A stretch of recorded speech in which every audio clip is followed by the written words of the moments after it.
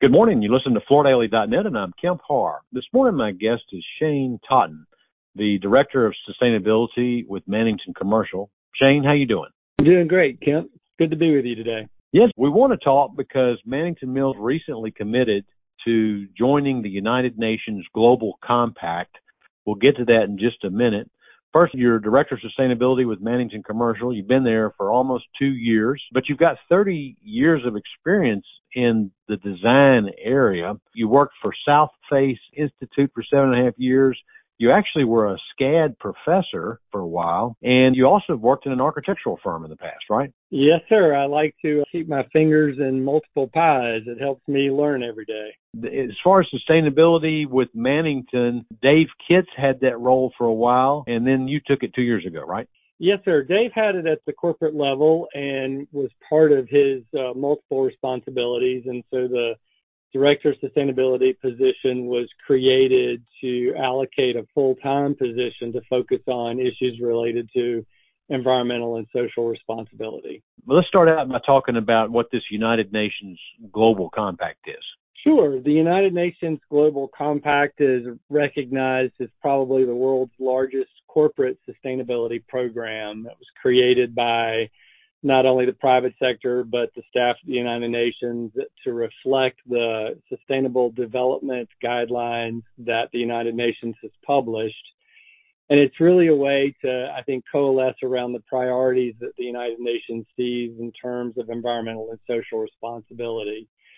The program's voluntary. You go through a process of self-assessment where you really look at how you're conducting your business with regard to the 4 program areas: human rights, labor, the environment, and anti-corruption.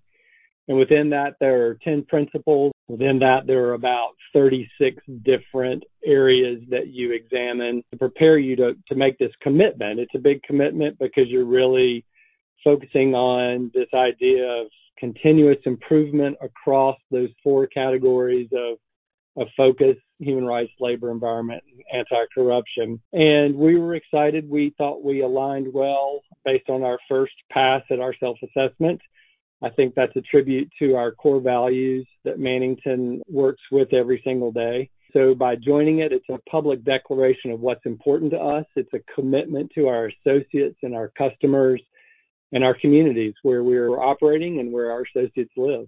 It says here in the release there's 18,000 companies that have joined it. There's 3 or 4 names that come to mind in the flooring business. I believe Interface and Tarkett and Milliken are part of it. I may miss a few, so that's not an exhaustive list, but that's at least 3 that are on there, and Mannington now, so 4. You're signing up, you're volunteering, and it's a little bit self-policing, right? There's not an audit that's involved, is there? There's no external audit. There is an annual reporting process. So much like our corporate responsibility report or other companies and their ESG reports, we do check in with the United Nations annually to let them know our progress in those 4 areas. So we set a baseline our first year, and then from there, we update them every year on the progress that we're making. So the first report that you'll put out will be next year? Yeah, I believe the reporting period's in July. So around the time we publish our next annual corporate report, we'll also be submitting a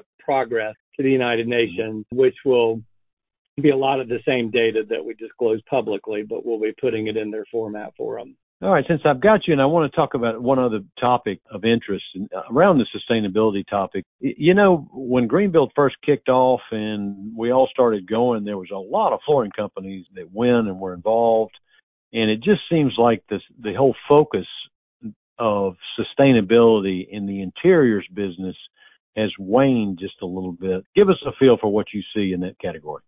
Sure. I believe it's strong, but I believe it's evolving. I think that with the emergence of LEED, almost 20 years ago now, it was a new and novel way for people to access sustainability, to really figure out where to start, how to design to it, how to implement it and build it, how to operate it. And a lot of that's become mainstream. A lot of that has worked its way into building codes and certifications and labels, and it's taken a lot of the guesswork out of it. So you see more and more design firms who are just practicing sustainability as a part of their design, much like they would incorporate ADA design guidelines, right? It's just something that they're doing now. The last 2 years, I've really traveled the country meeting with A&D firms with our sales team. What I see is that a lot of trends are sort of merging into this more holistic approach to sustainability. So we've got interior designers who are really looking at embodied carbon. How are we driving down the carbon footprint of our products and our built environment, not just from the operational side, but now from the design and construction side. We're looking at material health. How are we eliminating chemicals that are bad actors, that are threats to either the environment or to human health? How are we managing reclamation, end-of-life solutions for these products once they're ready to be taken off the floor? What are we doing with them? Are they going to the landfill, or can we divert them into more of a circular economy where they're being used as feedstock for the next generation of flooring products?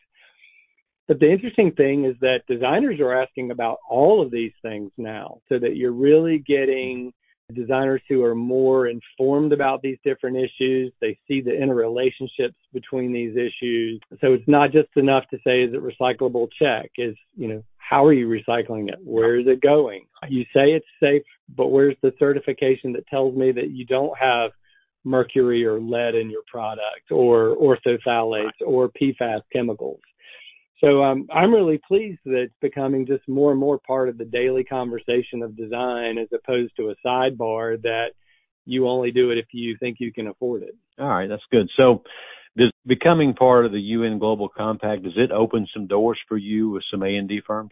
I think that it demonstrates to some of our customers and our clients that we are serious about our environmental and social responsibility.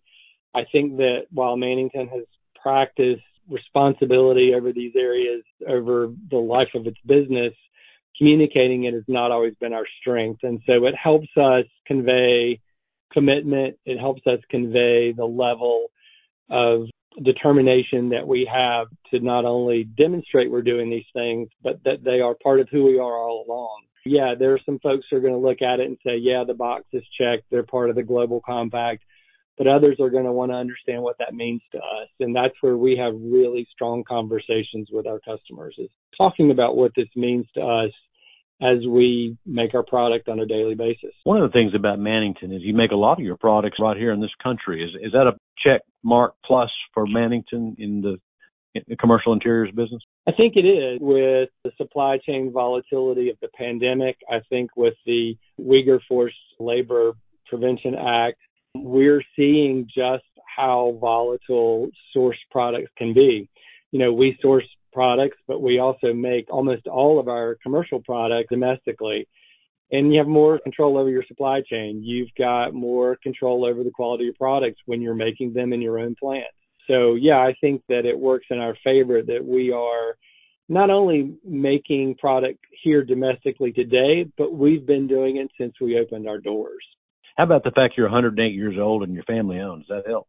I think it does. I love working for a family-owned company. I think that it gives us patience to do the right thing, to demonstrate how we care in real and meaningful ways. So, yeah, I think the family-owned aspect goes a long way into making us a different type of business. All right, Shane, thanks for spending time with our listeners and telling us a little bit more about Mannington Mills' commitment by signing this United Nations Global Compact. Again, I've been talking to Shane Totten, the Director of Sustainability at Mannington, and you've been listening to Kemp Harr and FloorDaily.net.